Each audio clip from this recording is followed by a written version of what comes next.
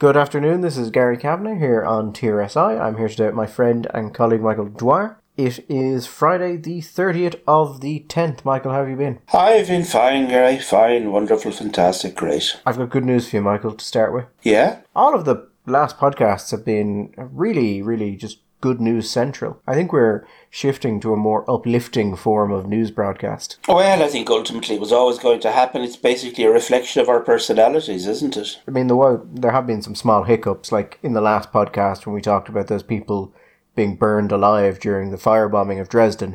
But other than that, I think it was pretty uplifting overall. Yeah, the people who jumped in the river to escape the fire, and then the river boiled. And yeah. Or the people with the skin falling off them because as it basically melted, yeah.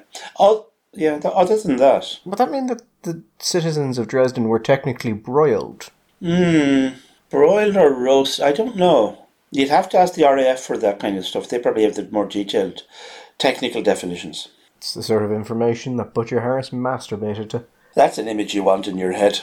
So, yes, Tuesday. The nation's long nightmare is over. Not this nation, of course, America. But we all speak the same language and we all speak the same news, and God knows we're basically the same place now. No, our nightmare is going to go on a lot longer than that. Yes, it will all come... Well, actually, that's not true, is it? I was going to say it's all going to come to an end Tuesday night. But I mean, it may well do. We may know the result within 2 hours of the whole thing closing. They may call Florida, bang, slippy-do, away you go. There's also a perfectly good chance that we'll be here wishing people a Merry Christmas and saying, well, and the American presidential election is, as we speak, going to the Supreme Court. Yeah, I think from what we've seen from the court, there's not... Some of the states are going to continue counting after the election closes. I think you're going to see up to a potential 3 days on that. Mm-hmm. So, I mean, it could be Friday. I'm hoping for the mythical 269 scenario. That would be good. I don't think it's the most likely to happen, but I frankly have absolutely no idea what will happen, and I think it's the outcome we deserve as people. I mean, we as a species. Yes, yeah, as a species, it's what we deserve. Mm-hmm. Well, it's the old philosophical proposition is that if anything can happen, then if you're given an infinite amount of time, then it eventually will happen. Now, we haven't had an infinite amount of time yet, obviously, since the foundation of the United States in its first presidential election. But, eventually it will happen. Like, the interesting thing about, as I said, I have no idea what will happen in the election. The polling is suggesting a strong Biden win. Yes. For the most part, there's been one or two who are using proprietary methods and are saying, actually, it's a lot closer to Trump. But I wouldn't be surprised to see anything from total blowout to Biden to total blowout to Trump. And it's really weird, because if you look at the fundamentals, what I consider the fundamentals of questions, like, are you better off now than you were last year, or that you were before Trump took office? Massive amounts of people saying yes. A lot of the questions that should see him win in a landslide are yeses. Yeah. The only one that's not is, are you happy with the direction America is going? Where, you're looking at like 80 to 90% saying no, but you're also asking that during a pretty unprecedented global pandemic, so it's hard to know what you can actually draw from that. But it's not being reflected in the polls. We're not seeing any movement in the polls. So I don't know. It just seems like Trump is such a singular candidate that he could have absolutely everything going for him, and if the polls are correct, still lose. He can have absolutely everything going for him except the fact that he's Donald Trump. Now, if we look at the numbers that we've seen, and we, again, with all the caveats and the pinches of salt that you want, one of the things that seems to be happening is that he seems to be going to outperform pretty well every Republican candidate since... Richard Nixon. Richard Nixon in 1960 rather than 1968. On votes from the black community and from Hispanics. In fact, on the basis of the polling, any other candidate who had the numbers that he's showing for blacks and Hispanics would be basically on the way to a blowout. But he's doing disastrously badly with women, well, particularly with white women and white educated women and white suburban women.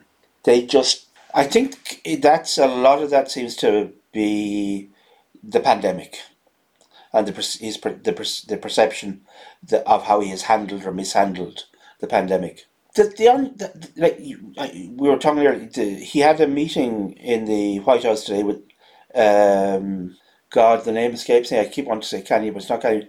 Lil Wayne. Lil Wayne, yes. Who came out and said all sorts of very nice things about. No, Lil Wayne has said nice things about Donald Trump before this. And Trump has had a number of meetings. One of the areas that particularly that has come up is the reform of the criminal justice system. And the steps that Trump is taking towards the reform of the penal system. Really interesting, progressive stuff that Nancy DeVos has been doing with the schools. The current state of the levels of employment amongst black men is the best it's been in years. I mean, almost possibly in some ways since records began. Increase in wealth also in black and Hispanic communities. Yeah, he is. He's polling quite highly amongst young black and Hispanic men. Mm-hmm. But as you said, terribly for women. But that's not new. I mean, it's new somewhat to the scale it's in. But I don't know if you've ever seen the election map of what would have happened if only men or women had voted in the last 100 years of election. And if only men had voted in the last... America would have been a Republican country forever. I think that since...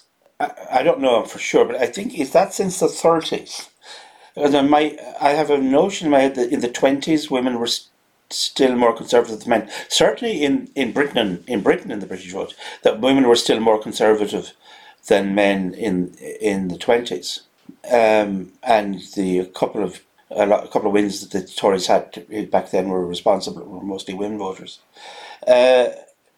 It's interesting, even on the basis of the Hillary vote. Like Hillary got 96% of black women of confirmed voters in the exit polls, anyway, but only got 81% of black men. The point about this is not about the outcome of this election, because, like you, I mean, I have absolutely no clue. I can see a Trump blowout, but I can see it going from a solid Trump win all the way over to a Biden landslide. Anything in between, I think, is possible.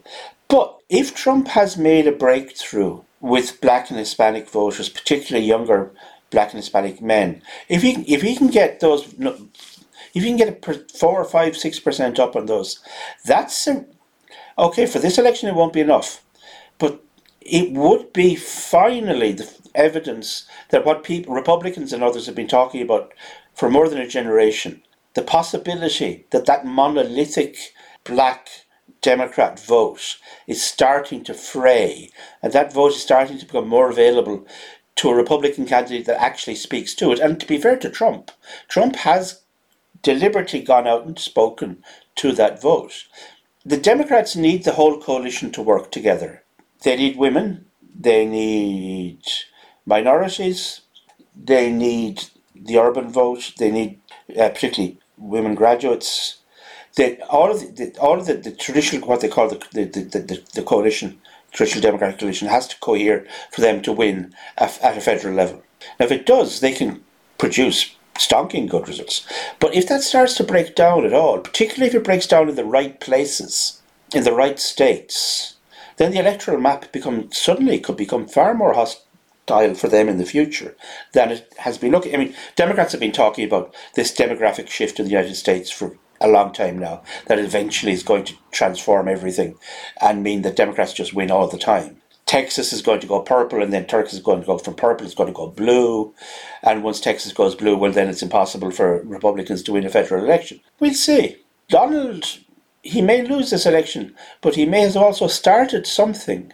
The other thing we're saying off air was Trump has actually done some really interesting stuff.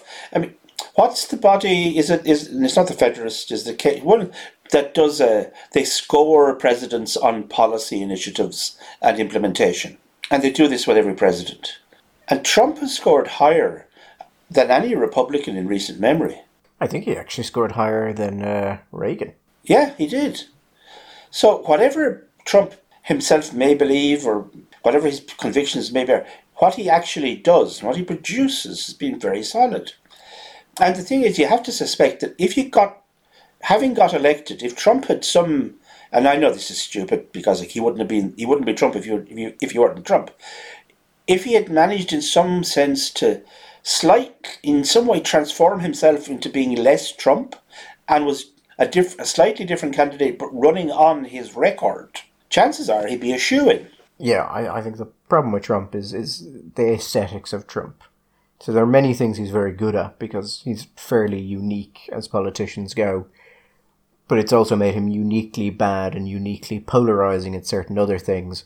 But it does showcase that a politician with some of Trump's abilities and willingness to say certain things, but in a more refined way and with a better presentation, or a less polarizing presentation, could be very much a threat to the Democrats.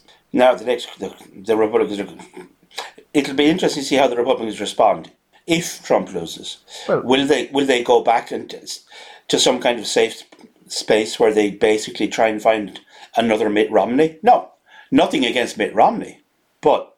Well, I mean, the thing is, if you look at from a policy perspective, the Trump administration has been very good to the Republicans, particularly both in domestic policy and in a lot of international policy. Mm-hmm. I mean, they're containing Iran to a degree that 5 years ago would have been simply unthinkable. They have no new engagements, no new wars at least, for a president, which must be a nice change of pace for them. You've got 3 Supreme Court judges. You've got hundreds upon hundreds of federal judges. I think if Biden wins and they lose the Senate, yes, I think they'll react very differently than if Biden wins and they keep the Senate. Because if they keep the Senate, they're going to absolutely castrate Biden. Yeah, they'll make him just utterly ineffectual. Actually, on the foreign policy issue, I think that's another interesting one.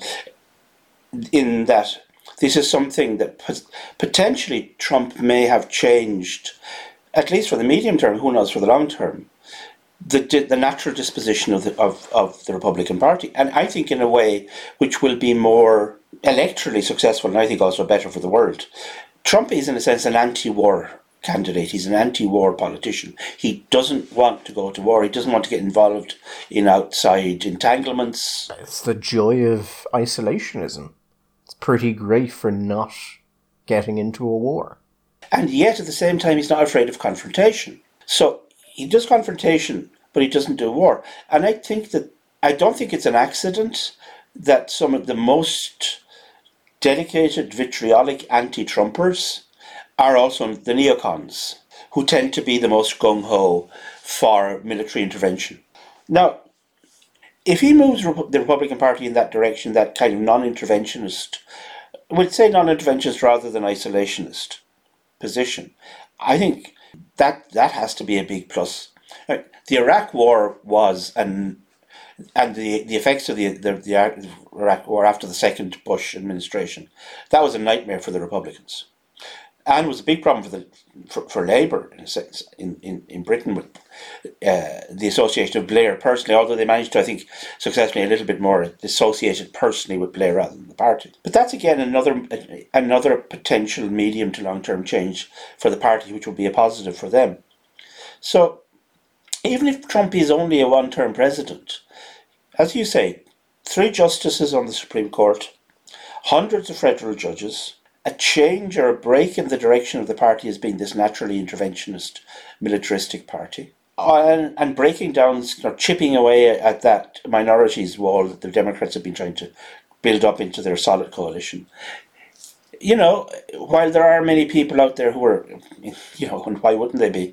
We know the composition of the media in the United States mostly, and here, painting a very gloomy picture for the prospects for the Republicans in the short term. I think that Trump has created as many problems for the Democrats as he has supposedly created for the Republican establishment.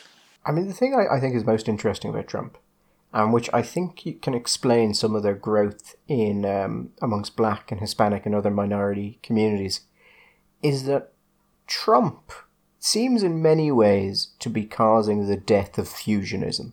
If the listener isn't aware, it was effectively the combination of what would now be considered the economic right, the more libertarian, free trade perspective, with social conservatives in the Republican Party. That's a relatively, I mean, that's a post-Goldwater movement. That's a Reagan, fundamentally Reagan appeals. On one side, it's the fiscal conservatives, and Dave Stockton, the Milton Friedman dudes, and then his ability to appeal to the traditionally socially conservative blue-collar workers in places like Michigan and Pennsylvania and New Jersey. And that's what Reagan did so successfully. And that was that coalition. And that was a coalition that went through basically George Bush 1 and then George Bush 2. And yeah, you're right. That's breaking down. And now it's much more, it's bifurcated. And he's gone more for that speaking to the social conservatives, but not, about values issues, but as much about Americana and what it is to give this positive image of the United States to these people, that they can participate, a certain optimism, which Reagan was very good at also. Which is strange, because in many ways it doesn't seem to be working across most of the Western world. The gap seemed to be growing, not just in America, but in other places as well. And you're starting to see this realignment of the parties, where the right-wing parties, in many cases, are becoming the parties of the working class. Yes. Because the left parties are becoming much more metropolitan, they're becoming much more educated, they're moving much more towards social issues. And the interesting thing there in America is that the white activists of the Democratic Party are substantially more extreme on racial and social issues than the minorities they claim to represent. Yeah, I mean, that comes out again and again when people do parallel polling on the issues, and say issues regarding race or whatever, that white Democratic activists who tend to be upper middle class and educated to a graduate or postgraduate level tend to be far more to the left, far more progressive on these issues than the average black voter.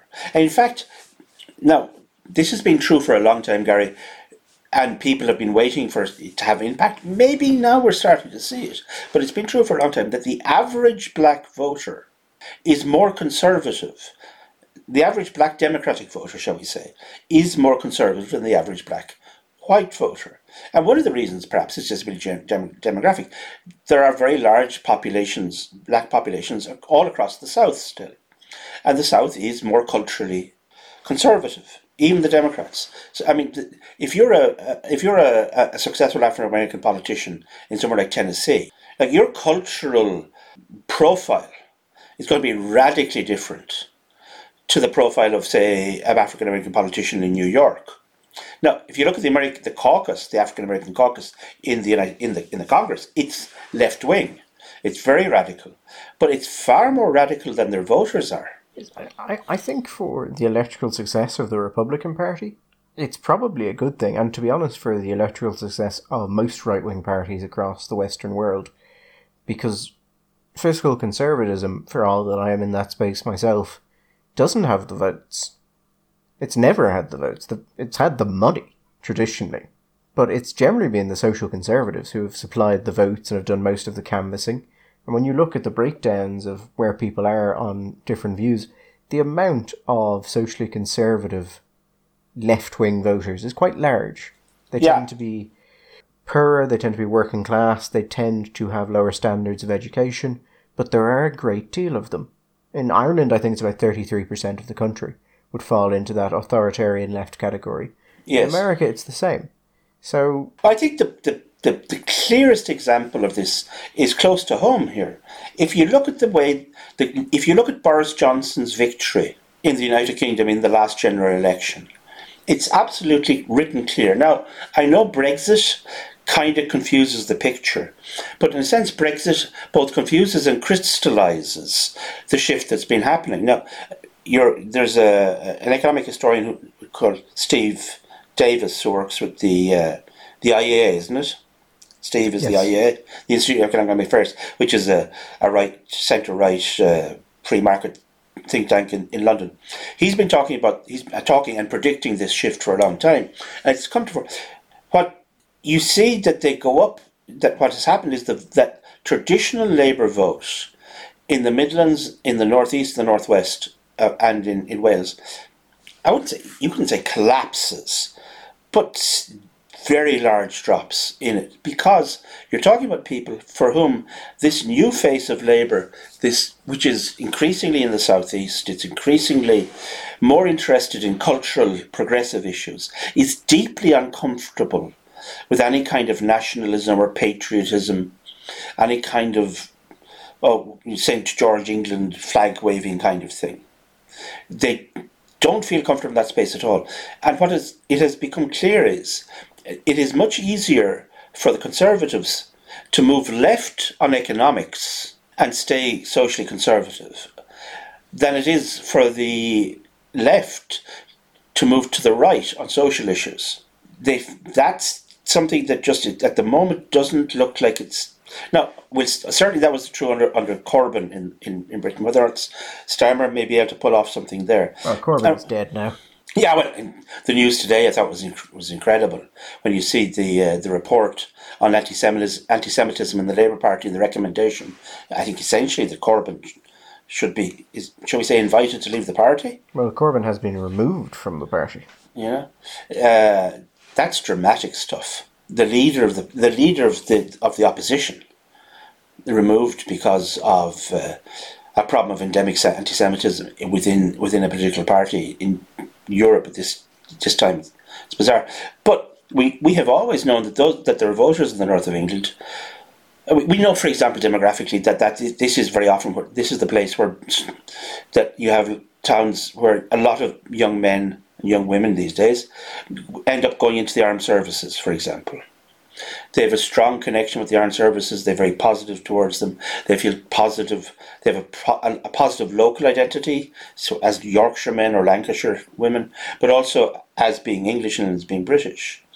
And that wasn't being fed. That wasn't being spoken to by the progressive left. And the Tories have managed to get... Now, how stable that coalition is, we'll see. A lot of that will depend on how the Tories manage to deal with the issues, the economic issues. The Johnson administration does not seem terribly effective at things. Yeah, but again, it's a bit like it's just the question, for the Trumps, are we going the right direction? It's a good job the election has happened when it did, because we hope they will have time. In that, I mean, hope for them, but rather that the pandemic will have receded and there will be an opportunity for ordinary politics and ordinary behaviours to start to work again, and then we'll see how their abilities turn out to be regarding tackling the social and economic issues affecting these areas of historical industrial decline in the north of England. Actually, as we were kind of in the area of the UK as these things go, The Economist came out there and I think their headline is "Why It Has to Be Joe Biden."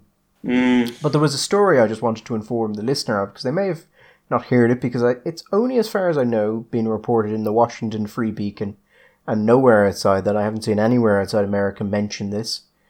And it's about The Economist, which, for those who don't know, is a newspaper/magazine. They get prissy if you call them the wrong thing. Oh yeah, they're a newspaper that looks like a magazine, shall we say. It's got staples in it, so that makes it a magazine, but they call themselves a newspaper. It used to be quite good for analysis, and over the last 20 years it's pretty consistently degraded in quality. Yeah, it's sad. It actually is quite sad. It used to be very good, particularly its letter pages. But The Economist also has another company that effectively works as their consulting division.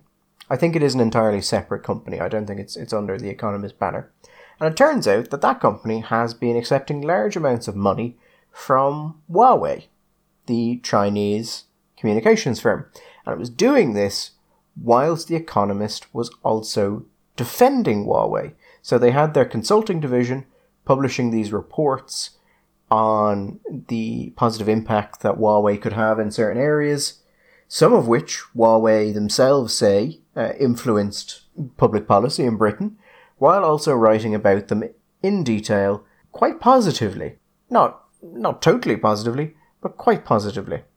Now, when we're talking about Huawei, we should just, for clarity, it's the particular business that is of interest is not their handsets, the very fine, low-cost smartphones that they make, but their 5G network, which they have been rolling out around the world and in Europe, and has become something of there's been a perception of it that it may actually be a security issue, and its connections with the Chinese Communist Party, so on and so forth.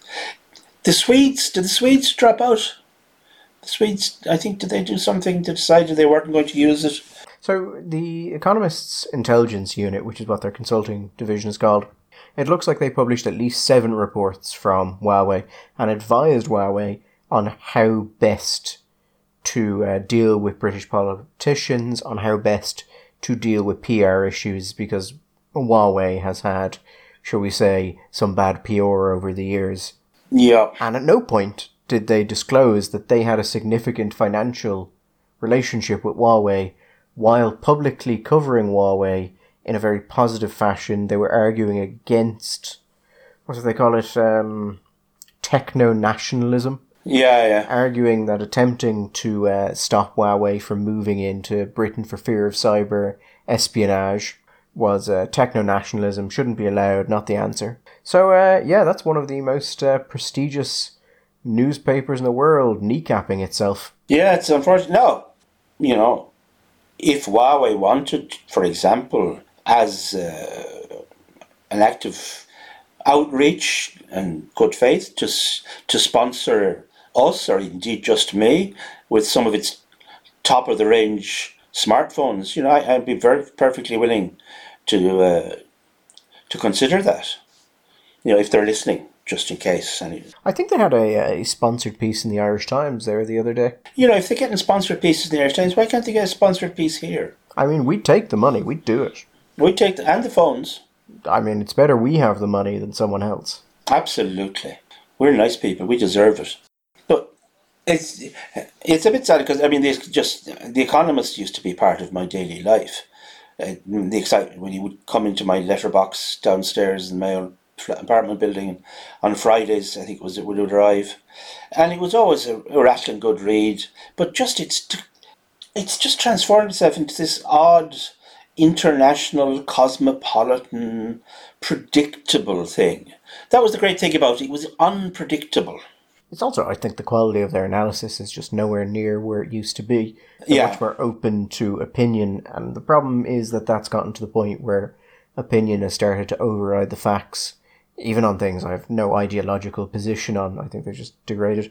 I was hoping for a while that foreign policy did kind of the same thing for a while, but then they pulled it back together and they became pretty decent again. Yeah. Whereas The Economist it fell, and it's been falling consistently since about the 90s at this point. But I think the number of people buying it is going up, and has been going up for a long time as well. So, if you're Pearson, I think it's Pearson Holdings own The Economist, then you're happy. I think there is sales figures. It's always good to make more money, in general. But there are certain things where once you cross a certain level of sales, you should really start to question how you are doing that. There are certain products that, because of what they are, have limited markets. Because they're either complicated, or they're time-consuming, or they're just of niche interests. Yeah. And what The Economist used to be, the level of analysis in it, was quite a niche interest. I have a subscription to Stratfor, which is a strategic intelligence group, which does some really good global stuff. It's if you're interested in geopolitics or just foreign affairs, it's really well worth doing. But it's expensive, and I would imagine there's a cap on how many people are willing to take that up. Sure. And I think The Economist used to be that, and now it's much more of a mass market commodity. But I think they've gotten there by basically reducing the quality. Yeah, my own pet theory is that one of the things is they made the decision sometime, I think probably in the late 90s, that they were going to change their profile in the market away from being a British newspaper to being an international newspaper. There was an awful lot more coverage, it seemed to me anyway, of American stuff, less work, less reporting on Europe, certainly less on the British, and it lost that particularity that actually made it interesting. That sense of coming from a slightly different viewpoint, that's coming at a slightly different angle, which produced interesting insights. Now it's just another one of those international things where lots of very clever people sit around and have very clever conversations, but it's just not that interesting. Now, you say that, and I've met a number of people who've written for The Economist. I would split them into two groups. There are the older people who write for The Economist, who tend to be quite knowledgeable and kind of experts in particular fields, and just quite pleasant to talk to. And then you have the younger people who are jackasses. And Okay. not even smart jackasses. Like, the saying that certain people don't realise there's a difference between being a smart ass and being smart. Right. Most of the younger people I've met who wrote for The Economist, or I've talked to on various things, are deeply unimpressive people. They are very much not of the calibre of the people who used to be there. And I don't know why that is. I don't know. I met a couple of people that I discovered worked for The Economist. There was a time when it was very hard to know who wrote for The Economist. There wasn't big things. There was no bylines, and it was kind of almost like a little bit like being a restaurant critic or restaurant review. You didn't want people necessarily to know who the Economist. Not within certain circles, probably they knew. Oh, he's the guy. He's the Italian. He's the Economist guy in Italy or in Rome. Or he's the Economist guy in Berlin. But there was a little bit of mystery about it. But then you'd find out, and they tended to be, back when I knew them, slightly older people, and they were interesting, and they had a large cultural hinterland, and slightly quirky maybe, but they knew their stuff. The new crowd, I'm long out of those circles, so I don't know. Anyway, Michael, moving from one British institution to an English institution, Damien English. Oh, oh, Damien, no, he's going to regret that. Damien English comes out today, and people are asking him about shops covering over non-essential goods and saying people find it confusing, and Damien English was very quick to put the boot down and say, no, people are not finding this confusing. And then he immediately followed that by saying that clothing is not an essential good, which, while I understood what he meant, is not a sentence you ever want to say. Because the image it brings to mind, Michael, is of a Damien English enjoying a degree of freedom that I don't want to see Damien English enjoying. Yeah, you get that. The image that occurred to me was that an image, should we say, meant that if you were sitting in the seat in the Dáil after Damien English, you'd want your little sanitizer and a damp cloth afterwards, just before you sat down. It is the precursor to let's all get drunk and naked. Yeah, and lick each other, which is the way that COVID is spreading, People are just getting drunk and naked and licking each other. But listen, this is inevitable. If you're going to send some poor bastard out to defend a policy which is deeply incoherent and inconsistent and illogical, then at least give the chap some talking points that he can just sit there and repeat like an automaton. But getting the poor bastard to say that clothing is not essential. Do you know what? The thing I've loved seeing, people have started sending Damien English photos of Maslow's hierarchy of needs. Yeah. Just being like, no, it's here. Oh dear. Maslow's hierarchy of needs, by the way, is totally pseudoscience. There's I was about to say absolutely nothing behind it. Very widely believed. If you talk to anybody who has done a degree in social ... whatever the hell it is. You could be guaranteed that in the first 6 minutes of any conversation, Maslow's hierarchy of needs will occur. And I was about to say, while I approve of anything which is going to make Damien English feel embarrassed and uncomfortable, Maslow's hierarchy of needs, unfortunately, is just basically a very good idea that Maslow had. And I hope he gets money every time it's mentioned. But like singing the Happy Birthday, he should have the rights for it. But as a piece of science, social science, it's, well. I mean, this also strikes me as a point that would have been easier to make during the summer months. I think people would have been a lot more receptive to it. But like, it's embarrassing for Damien English, but I don't think it's embarrassing for Damien English because of anything Damien English did. Like, he was told, go out there and defend this. Yeah. And so, like, clothing is not listed as an essential good. It is not. But, what's the point? I mean, the whole thing is so inconsistent. You know what the basic idea is, but when you get into this kind of, splitting common seats, they originally had closed off all the clothes, right? Tesco's and Dunnes, you know. But then now, if you go to Tesco's, you can get socks and you get pants, and I think you can get bras and undergarments, but you can't buy a jumper or a pair of trousers. Now, if you have drawers full of socks and pants, but you haven't any trousers because, I don't know, the dog ate them, or you've gone through a lockdown and you just had one too many essential chocolate cakes and you can't fit into your trousers anymore, I would have said that at that point trousers kind of become essential. But maybe that's the point of the lockdown.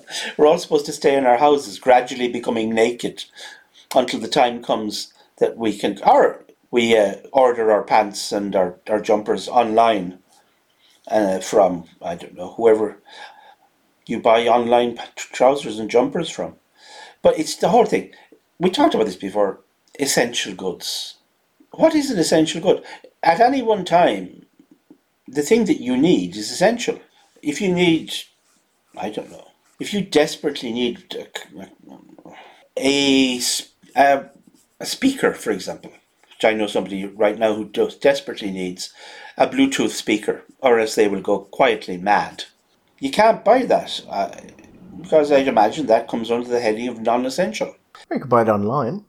We can buy everything online. I suppose is that the defence of everything? Buy anything online, but chocolate cake is essential. If you can eat something, I think that's the odd thing. Anything you can eat is essential. Anything you can consume is essential. So on Twitter, lots of people are saying, "So I can buy vodka." What actually I'm saying on what was it? Miriam O'Callaghan. She said, "So I can buy vodka, but I can't buy socks for my son." Well, you know what? I suppose there is a truth. There is a point there. At the end of the day, if your son is complaining about not having socks, give him some vodka and he'll cheer up very quickly. That's true. That's true. Well, a limited amount of vodka. It does bring to mind the image of English telling a woman not to worry that her children don't have clothing and just to enjoy some gelato. You like your gelato, don't you? Well, I don't think it should be open. The people there are lovely, but I think gelato is outside the reasonable bounds of an essential service. It's not even ice cream, Michael. I, on the other hand, believe that gelato is not only essential, but should be provided by the government to those people who live in areas where gelato is not available to them due to market failure. I think that gelato should be delivered to my door. And I'm not saying every day, Gary. And I'm not even saying some of the more extravagant flavours like passion fruit and mango. But basics. Your basic gelatos. Your chocolate. Your vanilla. Your strawberry. Your hazelnut. Your gianduja. Even your pistachio. It's not for me, but I know a lot of people out there do like pistachio. What the fuck is a gianduja? Gianduja? Oh, gianduja. Gianduja, it's the classic one from Piemonte. Piemonte, the classic combo is hazelnut and chocolate. Say Nutella, that would be a variation on gianduja. You get these little chocolates up there. Again, it's hazelnuts and chocolate. And there's a gelateria in a place called Vercelli, which does this gianduja ice cream. Gary, it will change your life. Absolutely, it's just fantastic. And I think that should be available on the medical card. I think it would improve people's dispositions to the world enormously if you get a few scoops of that on a Sunday. Oh, I want gelato now. And you have gelato. Yeah, I can walk and get But gelato. no, Gary, you said you'd prefer it was closed. You see, surely, rather than, this annoys me, this thing, rather than people looking around and looking for more things to close in order that everybody, misery loves company. That's the old saying your granny used to say. Misery loves company. And that's what we're seeing now. Misery loving, let's close it all. Let's open them all. I would prefer a situation in which more businesses were open. But if we're only going to allow businesses to open that are deemed to be essential, gelato is not fucking essential. And I will die on this hill. But that is something we can argue about after the podcast. Particularly since you sit there comfortably in your gelato area when people outside are living in gelato-free areas. And the best we can do is get Häagen-Dazs. I also have a frozen yogurt shop near me. Ah, for fuck's sake. That's the advantage of an expensive postcode. Don't. On the issue of closures, we were talking before about how the COVID numbers have been falling for a while, but it's too early to say if there's a trend. So the lockdown came in. Well, no, it's not too early to say there is a trend. No, we had been saying it was too early to say if that was a sustainable trend. There is a trend. Whether or not the trend continues, this is another question. Whether or not it's a sustainable trend. Yes, sustainable. And we love sustain. Everything should be sustainable. The lockdown came in a week ago, 8 days. Yeah. We, because of the incubation of COVID-19, we wouldn't expect that to have any impact on the rates of people being diagnosed with COVID for at least another week, maybe slightly beyond that. Yeah, you usually say that you want to wait around 14 days. There's a 14-day lag before you see these effects. Since the 18th of October, 1,284 cases. Yeah. The number has moved down. Now, yesterday it was 866 cases. Yeah. But on the 28th of October, it was down to 667. So what we're generally saying is it goes down, it goes slightly up, but it goes down, slightly up again, but it's trending downward over time.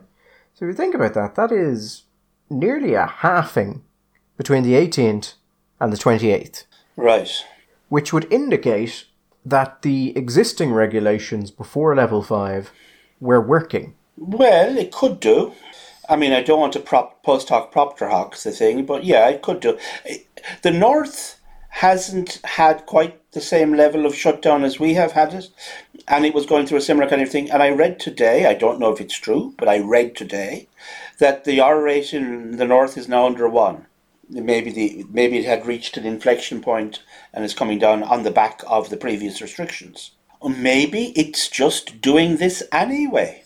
And I would also point out, the death rate is nowhere near. I mean, on October the 18th was the highest level of testing that we have seen in this... the highest level of positive cases we have seen in this country. Yes. If you go back to April, the highest number was 1,040 on one day. Yeah. The death rate is a fraction of what it was. Yes, but that's what we're seeing across Europe, isn't it? It is, yes. But I think that's just an important point to make. But mostly, to be honest, I just picked this story because I thought it was something light-hearted and which I could gently mock Damien English about. Gently, yeah. Well, you can't blame Damien English for this. Well, you can blame him for saying that sentence in such a way that it could be clipped and people could say, Damien English said this thing, doesn't that sound stupid? But that's my point. You don't allow these people to go on and just say things. You give them 3 lines to say, you beat them solidly until they know their lines exactly, and they go on and they say them. When you have a policy which you know, and God knows, they must know, if you start to pick at it, it's full of all sorts of incoherencies and inconsistencies. So, you could even be radical, Gary, and start at the very beginning and say, listen, we understand that people are going to look at this and see that there are consistencies. However, we have to take a certain broad approach to it. Inevitably, there are going to be small areas where there are going to be inconsistencies. But this is the broad approach that we are taking, and it is the correct approach, which is the advice we've been given, and we believe it's going to work. But recognise it rather than try and defend the silliness of it. One other thing, just on the impact of COVID-19 regulations. We were talking, Michael, before about wider impacts of lockdowns and things like that you had to. Yes. You couldn't just take into account the falls in COVID. You had to look at, well, did it cause increases in something? And now we know from the HSE that the COVID-19 regulations have caused an increase in something substantial. Breast cancer screening services. So there are 153,000 women currently awaiting mammograms. Right. They are saying that it could take 3 years to clear that backlog. Yeah, now that's... So cancer, as a general rule... Yeah, that's a serious thing. You want to get it as early as possible. I think stage 0 breast cancer has a 5-year survival rate, if it's caught at that stage and dealt with, of 100%. And then as it expands, you see, shall we say, a pretty notable drop in survivability.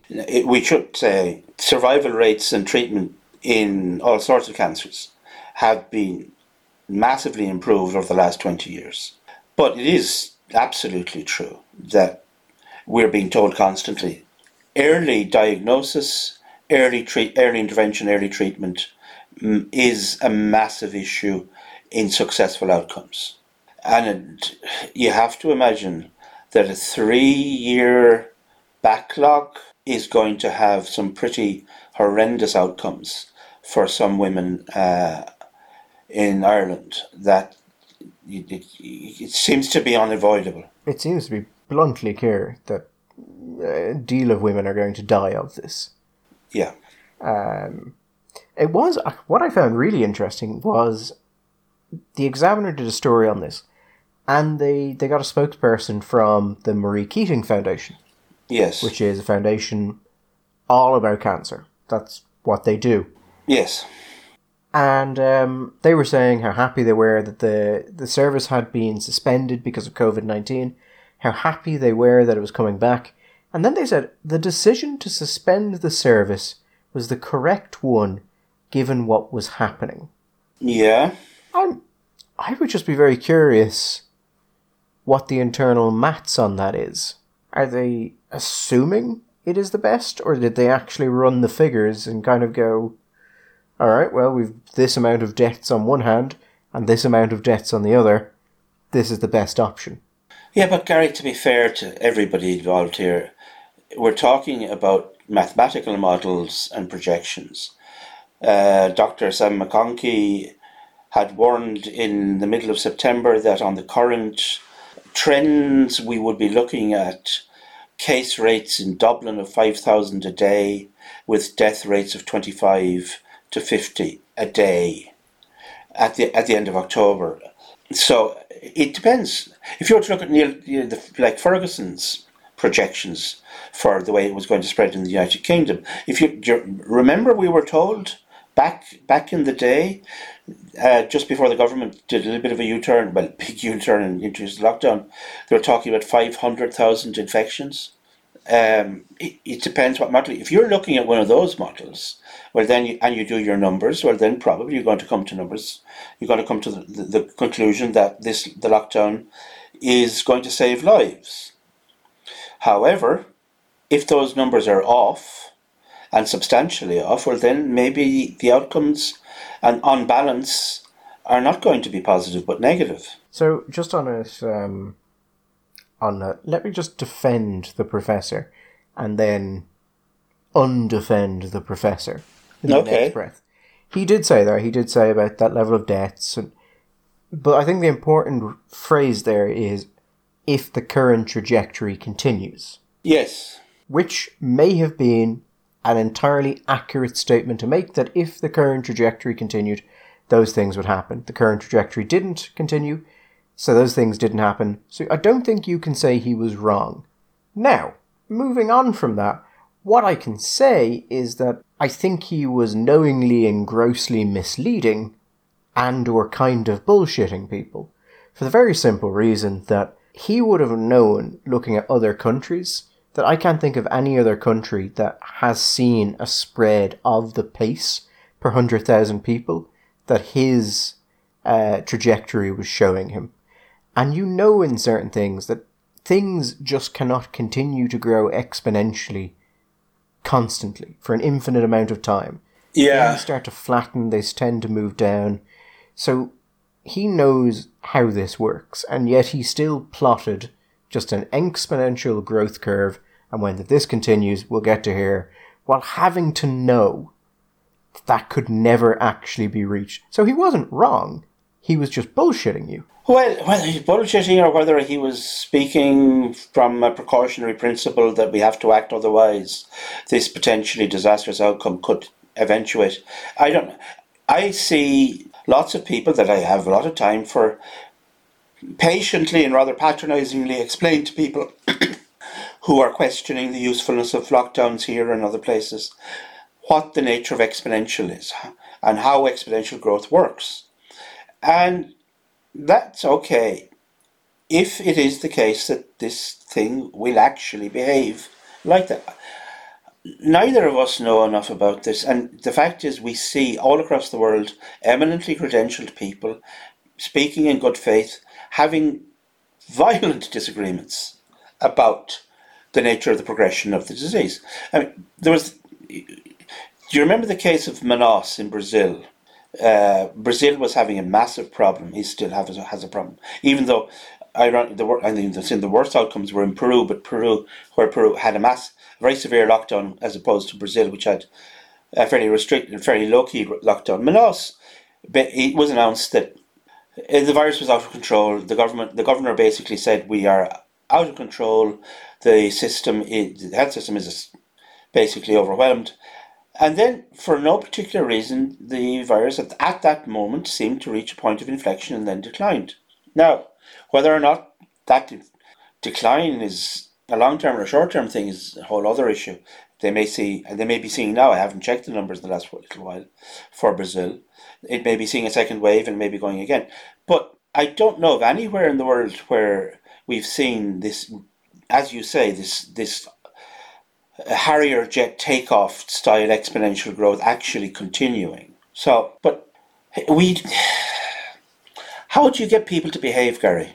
If you genuinely believe that there's a real serious health threat, and you want people to behave and change and modify their behaviour, how do you get them to do that?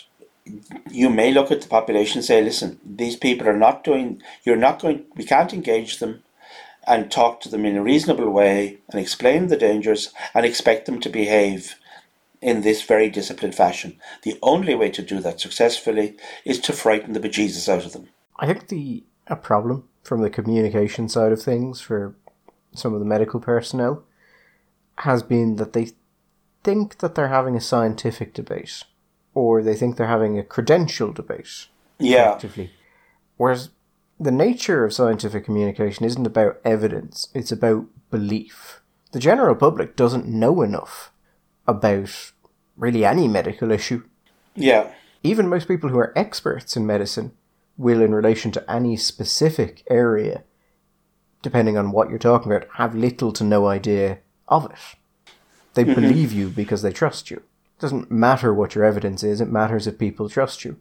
And if people start thinking that you're lying to them, it doesn't matter what evidence you have, because once that trust is gone, nothing else matters. Yeah, I think you're absolutely right on that. I said to you before and others that the problem with these kinds of predictions is we're back in that village with the boy crying wolf.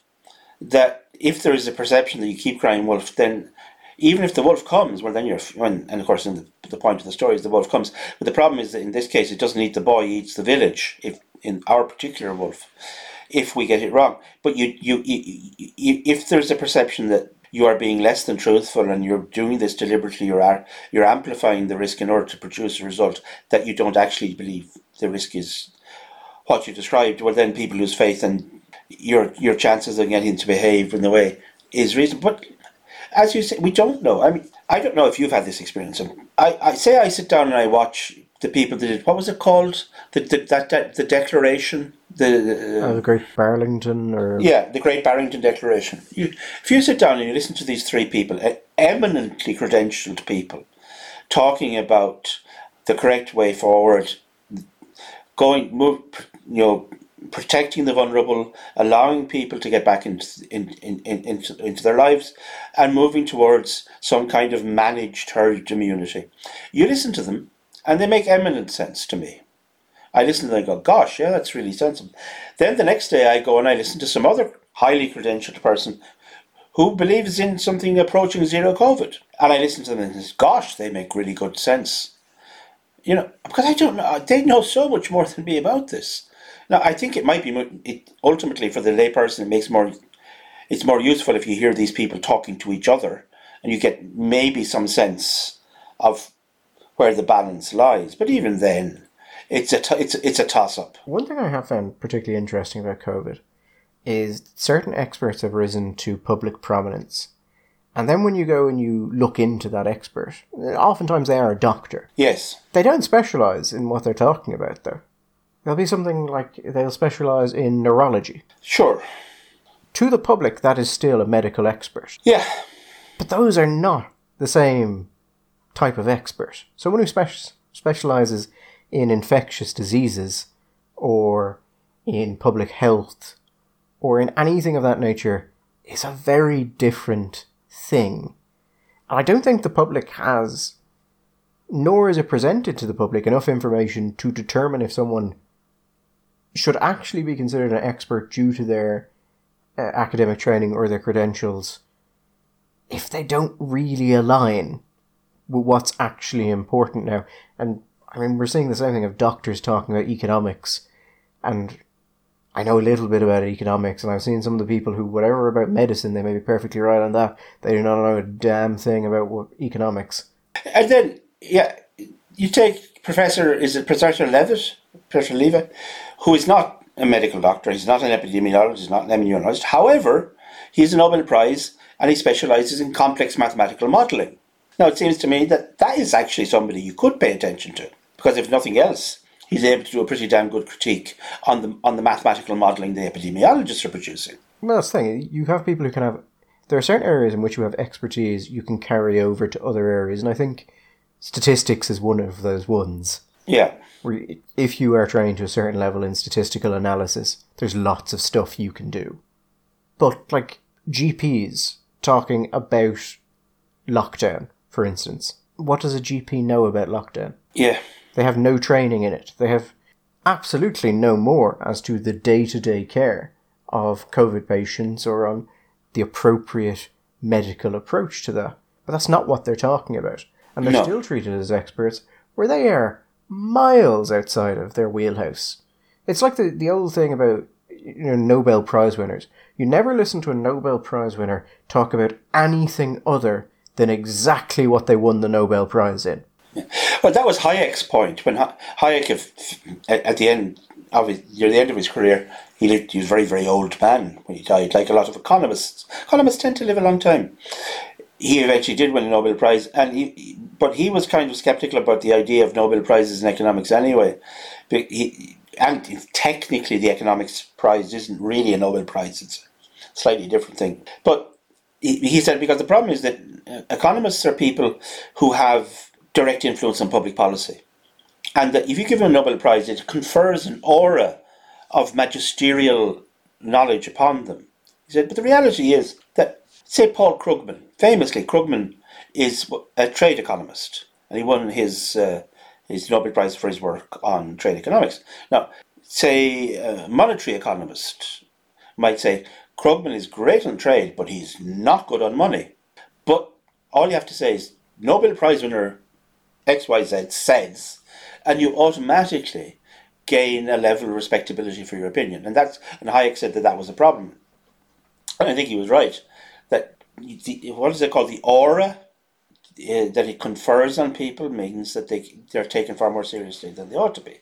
God knows.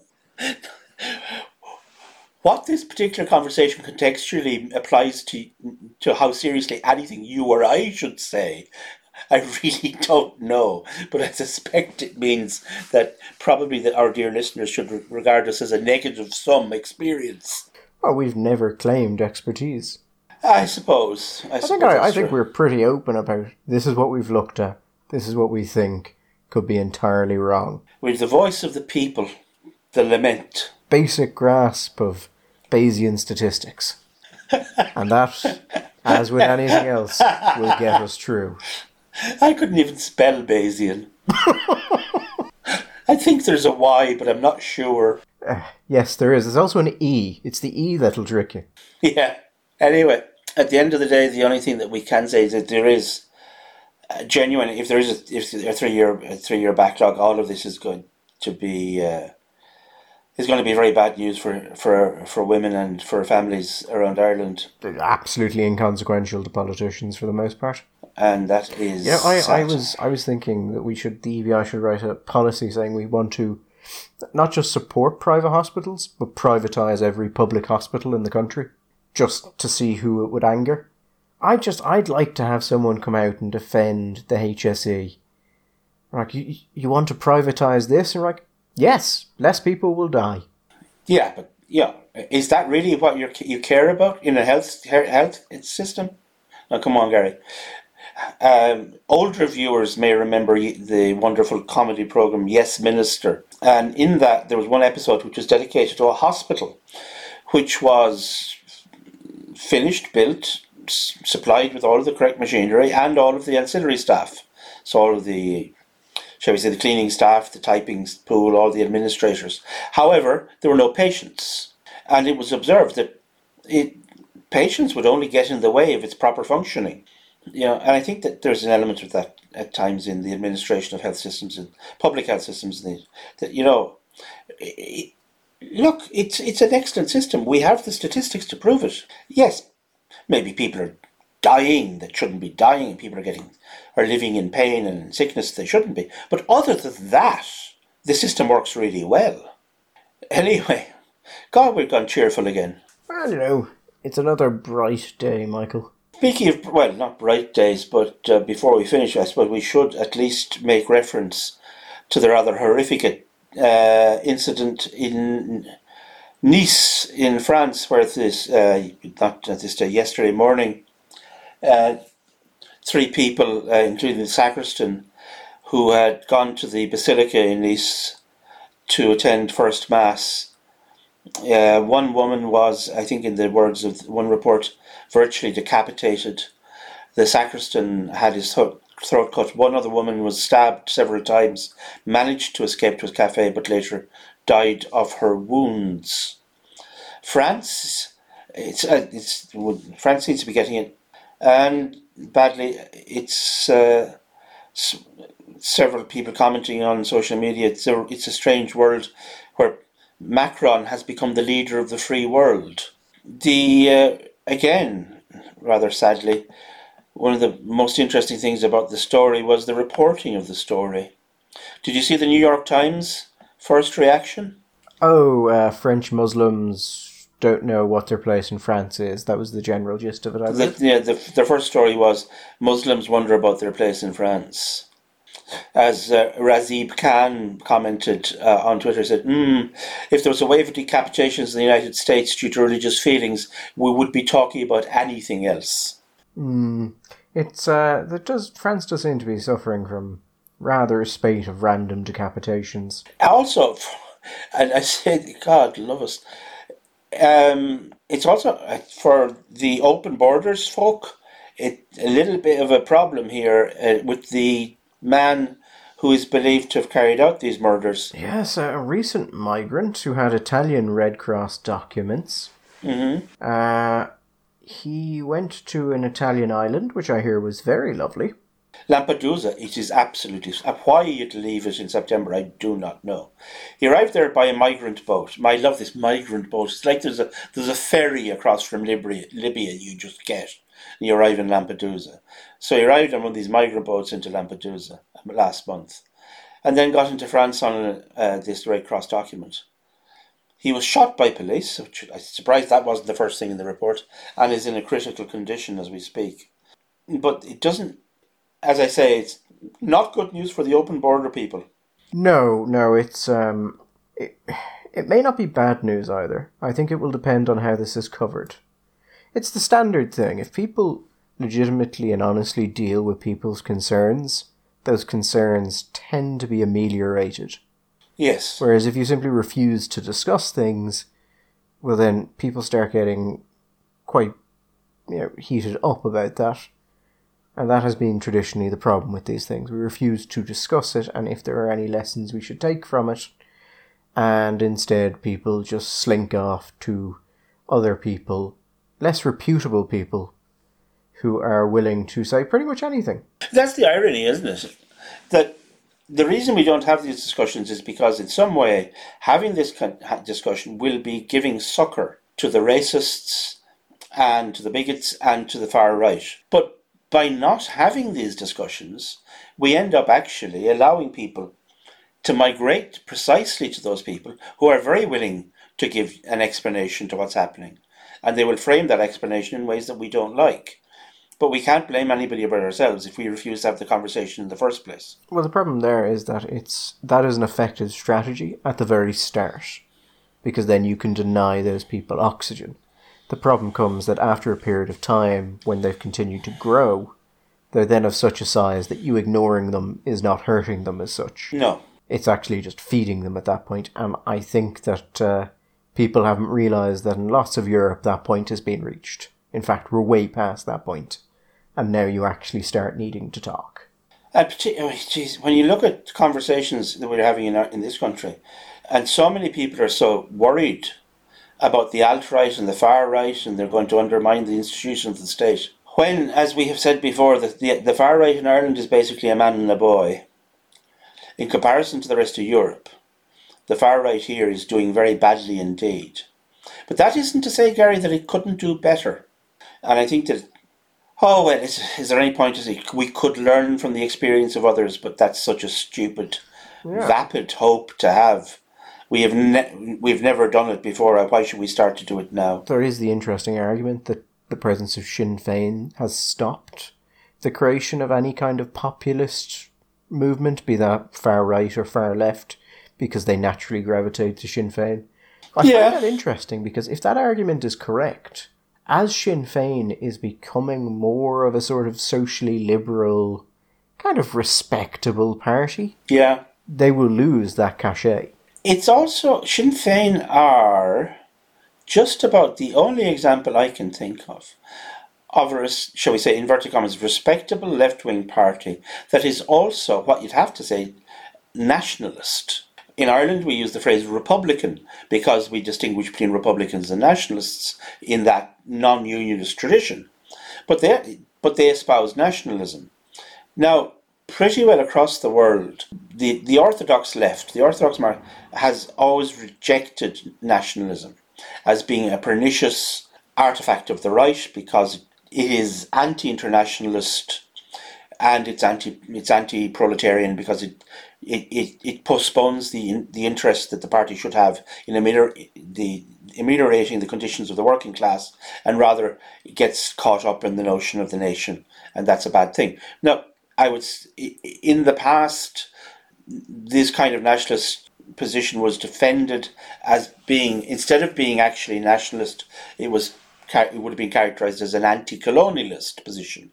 So, say Basques, ETA in the Basque Country in Spain, the IRA here, and other groups, the PLO, they weren't actually nationalist groups, but rather they were anti-colonialist groups. Anti-colonialism is good, whereas nationalism is bad. But you're right. I think that the longer it goes on and becomes more normalized, and maybe there's a perception that it's losing that particularist national edge to it, then these things will only go so far. Again, particularly if they refuse to have a conversation, if they refuse to talk about it. I will also say that Ogre Sinn Féin. Good stuff. I've met members of Ogre Sinn Féin who have actually had quite pleasant conversations. I don't agree with them on anything. No. But just grand conversation. The people who run their social media accounts are complete fucking idiots. Yeah. Are you referring to, for example, references to far-right conferences in the United States? Well, yes, that is the recent thing that I saw. Wasn't terribly fond of that one. But they're just, it's like a child throwing a tantrum after maybe eating half a pot of glue. And he thinks it's very impressive, but you're just like, no one cares. Go away. Mammy says I'm good looking, I'm lovely, and you should go out with me. Anyway. Oh, and then you have all the LARPing of anti-fascism from people who are like 16. And it's just like, please. Well, you know, we live in a world where I discovered today, I don't know if many of the listeners will be aware of a man called Tucker Carlson, but Tucker Carlson is a presenter on Fox News. He's a newsman, and obviously Fox News is very bad. Therefore, Tucker Carlson pretty bad. Terrible with Post. Terrible. But he had a couple of newscasts recently, which were the largest ever, had the largest ever audience of any cable news show. And somebody quoted on Twitter, and one of the respondents, I think it was a person of the left here, referred to Tucker Carlson as a literal. You're somebody who is literally a neo-Nazi.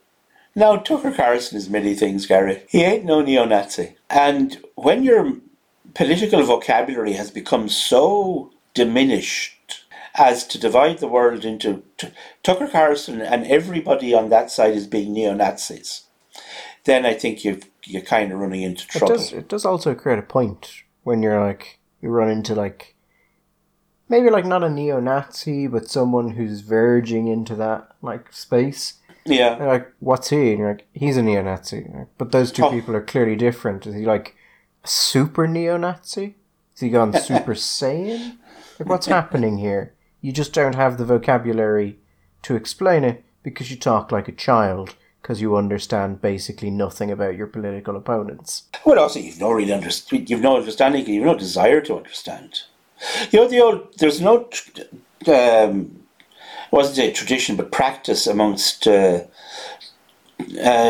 Jewish scholars, students of the Talmud, that if you were debating which would normally, that's the way you study Talmud yourself, and somebody on the other side of the desk, you'd have the book in front of you, you'd turn the book, they would have turned the book back to you as you debate some article from it. One of the first things you're required to do is to define the position of your opponent in such a way that your opponent agrees that how you're characterizing his position is an accurate exposition of what he believes. Now, I think that would be a very, very good and very useful trick for these people to try and do. Michael, I'm going to preface this by saying that I know many people in Sinn Féin that this doesn't apply to. Yes. But I just have a feeling, Michael, that there aren't a lot of people inside Ogra Sinn Féin reading Torahs, or who would be comfortable with anyone near them reading a Torah. Yeah, they're not what you'd call Semitophiles, I would say. That is fairly true. They're not mad on the old Talmudic Torah tradition, or indeed those people. They're not mad on those people who are part of the Talmudic or the Torah tradition. That is true. Let's face it, the keffiyeh is part of the uniform if you're in that space, that political space. But, I still think, as a practice, I think it's a practice we could recommend, and not just to members of Ogra, to all of us, because we know, I love it when we say that, or I say we know from studies done by reputable social scientists that when you test people on their understanding of the morals of the beliefs or the values of somebody who has different political views for them, that very often they get it badly wrong. Now, and of course we like to say this because when these studies have been done, and Jonathan Haidt talks about this, conservatives tend to be better at correctly characterising the values of people, of their political opponents, than progressives are about people on the right.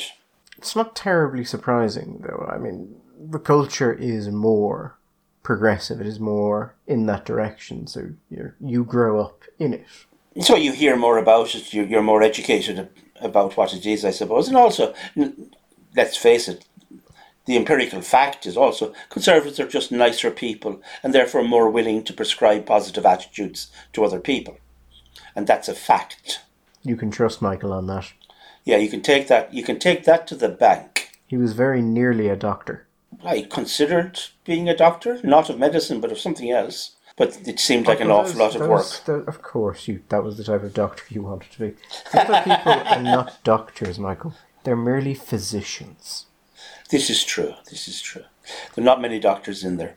Anyway, I think it's time to draw a veil over this particular corpse and to pronounce it dead. We shall return, like the Lord, after Friday on Sunday, and where we shall engage in our usual fun Sunday miscellany of all the good things that are happening in the world, and we shall take pleasure with them. And possibly Gary will be sitting there eating gelato while we do so, because he's that kind of a bastard. I am going to warn the listener ahead of time that while we may return on Sunday, it is going to be significantly less impressive than the resurrection of Christ. At least 15% less impressive. At least 15%, and perhaps with fewer long-term impacts on world history. Well, I mean, did Jesus have a smoke machine, Michael? Did Jesus need a smoke machine? Could God create a smoke machine so large that he himself could not use it? No, stop. Just say goodbye to... You studied to be a priest. What's the answer? The answer is the question is incorrect. All the best. Bye-bye.